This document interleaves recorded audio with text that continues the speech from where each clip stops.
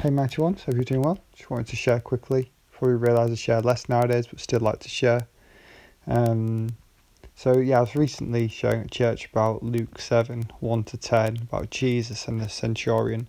So the centurion has a servant who is ill, very ill, and the centurion sends his other servants to Jesus to ask for that Jesus would pray healing over him.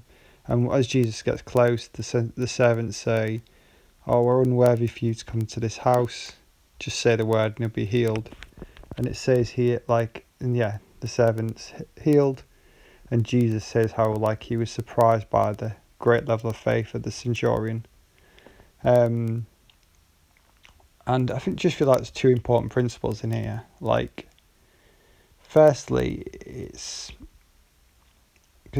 so the thing what Jesus commends in this passage is the centurion's faith. And so it's natural that we look at how does faith enter the story. And in Luke 7 verse 3 it says about the centurion had heard of Jesus.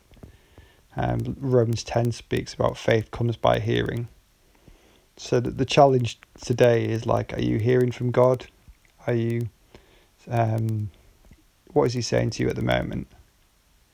And it might just you need to take a few minutes out of your day to listen to what he's saying, or you might be aware.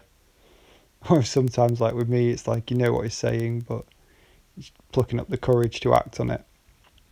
And then, so there's faith comes by hearing, and it might just be spending time in the Word, sort of rebuilding that faith. And then the next thing is that the centurion, with that faith, he acted upon it. Faith without works is dead, it says in James. Are you acting on the faith that God's giving you at the moment? Are you acting on the things what he's putting on your heart? So those are the two challenges. What is God saying?